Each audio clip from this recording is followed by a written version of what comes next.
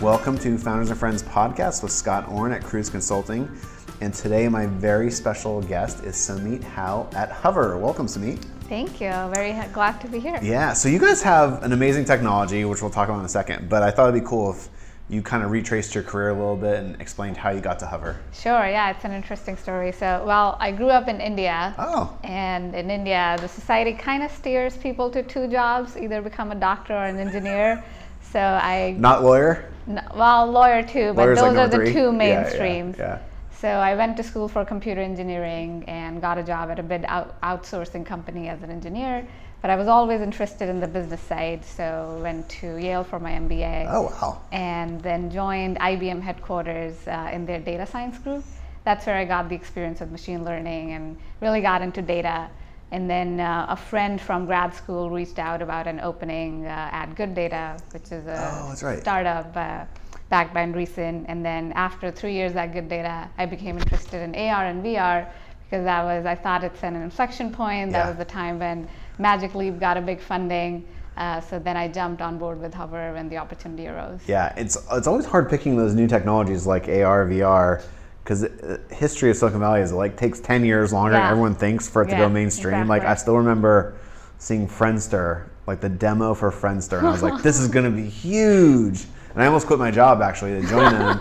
And then it wasn't until Facebook, 5 years later, where it really started taking off. So it's amazing how the cycle works. Thankfully for me though, because I was interested in AR, VR, but the only applications I'd heard of were either in gaming or in self or driverless cars or the defense industry. Yeah. But Hover was the only platform that was addressing a pain point right now, instead of in some distant future. Yeah. So I thought it was an incredible That's actually opportunity. really smart. Yeah. By the time everything else comes around, you'll have 5 years at Hover. Yeah, we're making money. Yeah. It's solving a pain point. Like this is a real deal. That's your MBA right there, paying off. Well, maybe talk about what Hover does and what you do there. Sure. So Hover is a technology platform where we take in the smartphone photos and translate those to accurate measurements and a 3D model. And I'm the director of product management there, and I oversee everything about the 3D reconstruction. So anything that goes from when a user takes photo to actually seeing the 3D model that falls into. So we have a common friend, Vijay, who introduced us, and I still think it's kind of magic. Like basically you can reconstruct the square footage of a house via some pictures. Yes. Which is totally mind-blowing to me. It is. How is that possible? So maybe walk through a little bit of that and and obviously there's probably some secret sauce you can't disclose, but it's kind of mind-blowing that can actually happen. Yeah. Well, it is magic. No, I mean the technology has advanced so much now. The phones are carrying so much sensor information that we can actually get that data and then try to connect these 3D models just by photos. And a lot of it is proprietary information, but we use a lot of deep learning algorithms and computer vision to tie these together and then ultimately form a 3D model. And so who's the beneficiary of this service? Like who uses the service and how does that help we society? are actually going after a lot of, or there could be so many myriad applications for this, but our primary target user base is the contractors. So think of this, Hover actually started as a defense contractor, but it pivoted into home improvement market because the value proposition was so much stronger. So the sales process in the home improvement market has not, if you think about it, it hasn't changed in decades. The contractor still drives to your house, they take the tape measurement, they give you eyeballed measurements, and the vision of the homeowner on how a remodel should look like versus what the contractor thinks, they're usually not the same. And that's where Hover fits in. Now a contractor can just simply take few photos and then get the accurate measurements. They no longer have to crawl around the house or go on top of the roof. Besides being dangerous, it's very time consuming. It's like a truck roll, right? Any business has a truck roll is going to be super expensive. Sure.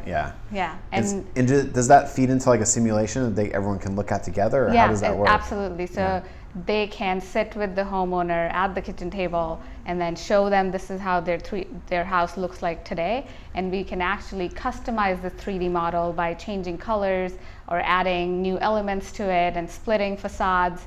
And this is a really good upselling tool for them. Yeah. Let's say I call you just to get my roof fixed, but then you show me this cool 3D model and you show me how stone, a wall of stone is going to look like, and then boom, there goes. Yeah, or maybe break out a wall or something like that. And so you can just change everything just with a click of a button. Wow, that's crazy. And what do they like? What do the contractors like the best? Is it the speed and efficiency, or is it the upsell?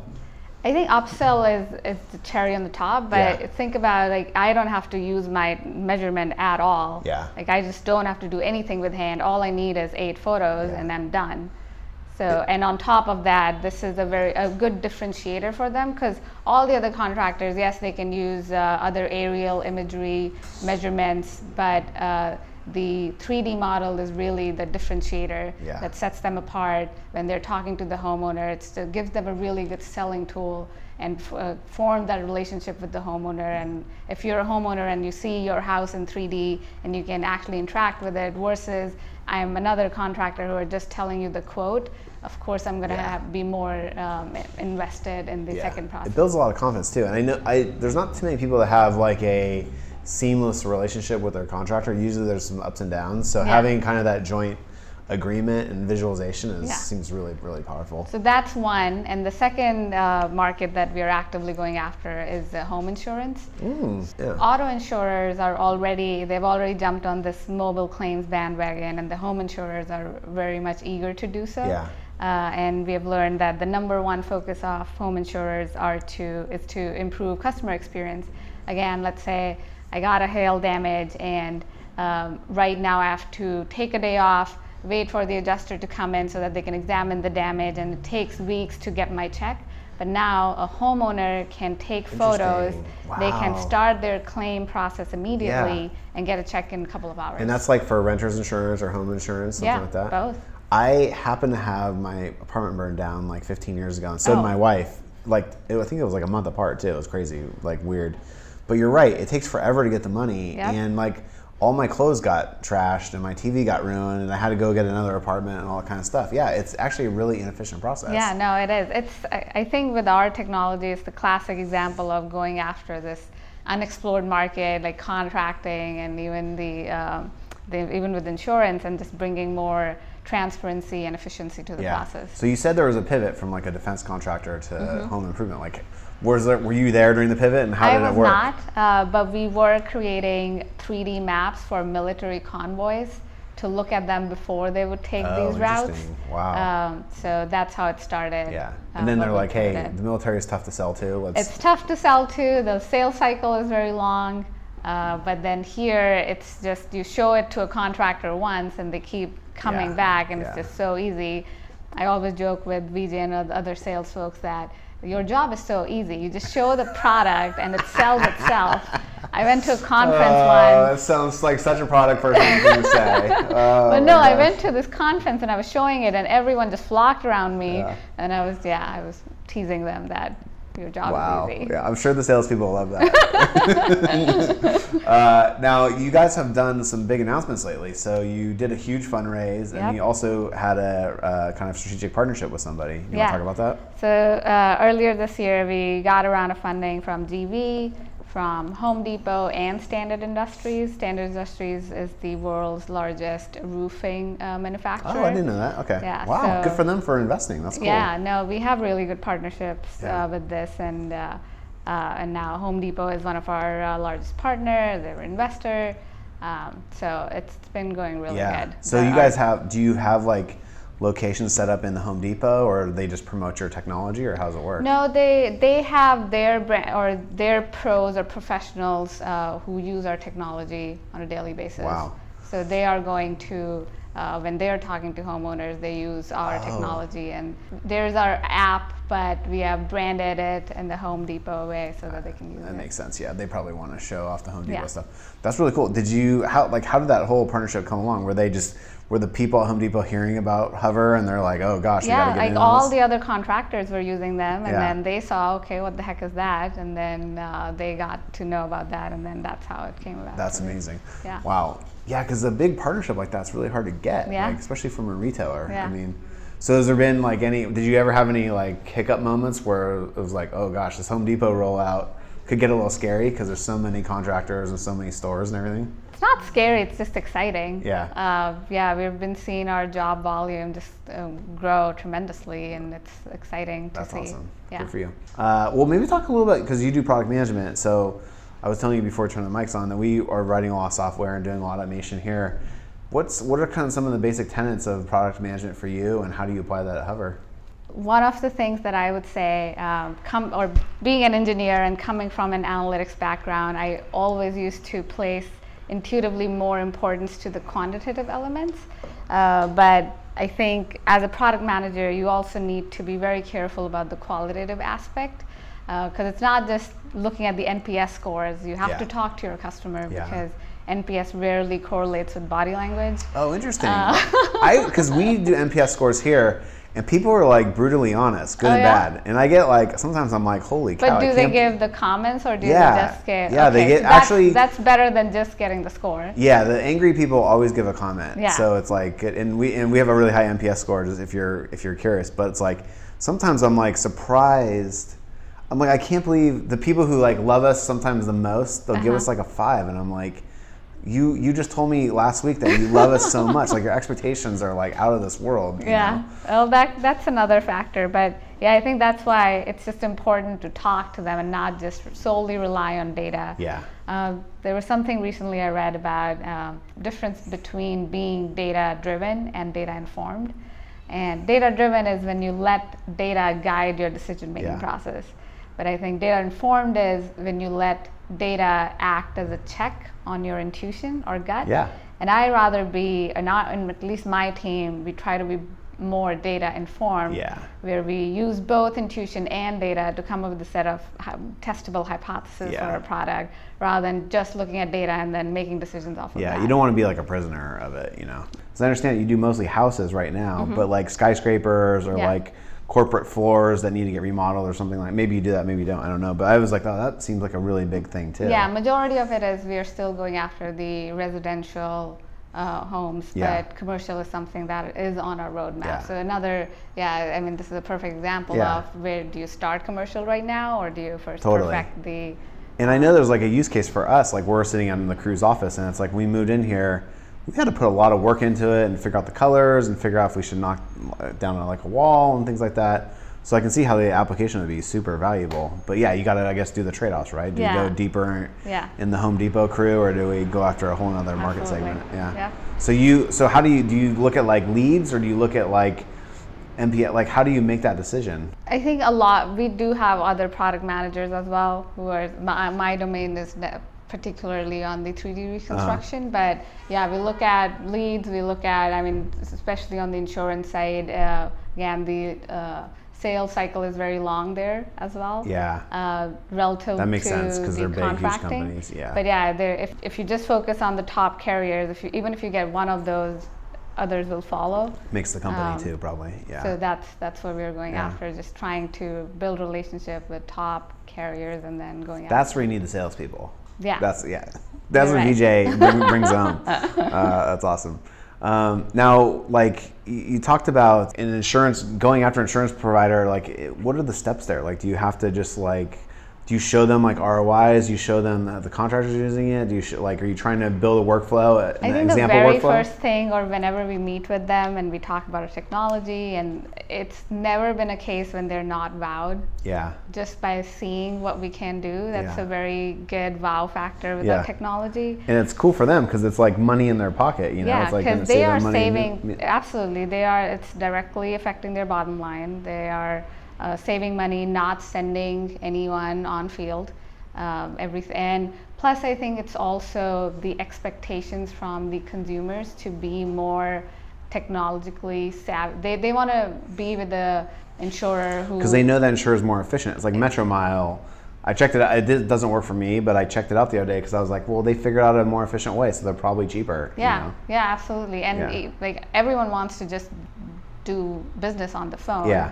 Or, you know, if I can just take photos and get my claim check I mean, why would I even talk to someone? I know. So I think they see all these steps, that how the workflow can be so much more efficient, how it can bring transparency and also accuracy to what they're seeing, because it's just a win-win. That's exactly how we do it too. We're building so much automation and little tools that help our clients self-serve themselves, because that's what they want. It's like exactly what you said. People want to do business on the phone, help themselves. They don't necessarily want to talk to someone if they don't have to. Yeah. Which is kind of nice. We like the relationship, and I'm sure you do too, and I'm sure like your sales team loves going out to Home Depot and insurance buyers, but like it's also nice to have a product that is so good that people just use it seamlessly. It's easy. And I mean, even on the insurance side, we're also exploring the front of the funnel. So while they're calculating the underwriting or the premiums, even there our product can be used. Interesting. So same concept, you take photos, but this time you also include some of the risk factors that are used to calculate those premiums. So we are asking users to, let's say, take photos of their yard to figure out if they have a swimming pool or a trampoline, and we can detect those. Yeah. And even if a house has an aggressive dog, the premium could go up. Oh, interesting. So things like that. Do you look and see if the dog's like napping or barking? Yeah, we get really cute pictures. We have a whole Slack channel full of dogs. My wife loves dogs. She would like to subscribe to that Slack channel. Yeah. That would be good content marketing for you. You should totally do that. Right. And so is it now, because when you do insurance, you are filling out a lot of stuff, and the insurance company is probably taking it on your word that you're actually accurately providing it. But so is it shifting away from like people giving quotes over the phone to just like an automated quote over the? I mean, with this, a lot of our carriers are trying this. We're in the pilot stage with a lot of them, and we're getting really good response. And on top of that, we're also doing interior in this case. So also figuring out what kind of, is the kitchen very modern? And it's probably good, like I know when my place burned down, they asked me a lot of questions about like my clothes and what the room looked like and my furniture. Yeah. It's nice to have, this is how old I am, this is before smartphones. So like there wasn't a way to take pictures, but it would be nice to have a record of that. Yeah, it's like everything is documented and it's with the insurer, and when the claim does get submitted, you already have those pictures. Yeah. So you don't even need to ask them for another or I used to have to fill out these huge, I had to fill out like a huge list of every shirt I owned and every pant, and I was like, oh, so terrible. Oh man. That would be a lot. Yeah. Like right now we're just asking for basic stuff, but I think that's more than enough, or more than what they get today. Yeah. And in terms of like your retail partnerships, there's other firms like Lowe's and Costco. Are you like Home Depot all the way through, or do you guys talk to those other firms? You have to kind of play it cool because Home Depot probably wants like an exclusive or something like that. Yeah, we're still exploring that. I mean, right now we haven't even scratched the surface with Home Depot. Yeah. But once we get traction there, I'm sure that it'll open doors for others. They're like, hey, we're gonna help you for the next couple of years. So stick with us. Awesome. Well, so talk about a little bit more of like the product management flow internally. Like, are they coming to you if they want to explore like a new vertical, and they're saying like, hey, how does can you build the skyscraper models? Is that even possible? Yeah. Or is that, because your job sounds like the hardest, which is actually getting the models to work and make sure they're tested. Yeah. And I think usually how we are approaching this is even with, let's say, the underwriting concept that we are currently exploring, that, we're looking at the pictures of the yard, and that's a new concept for us because so far we've only been asking for the photos. So it typically works as we come up with the concept that this is how it's going to work. We run some pilots, and then based on what traction we get, we go after that. So it's not that the very first idea we come in. We build a lot of prototypes, get feedback early on, so the whole customer development phase.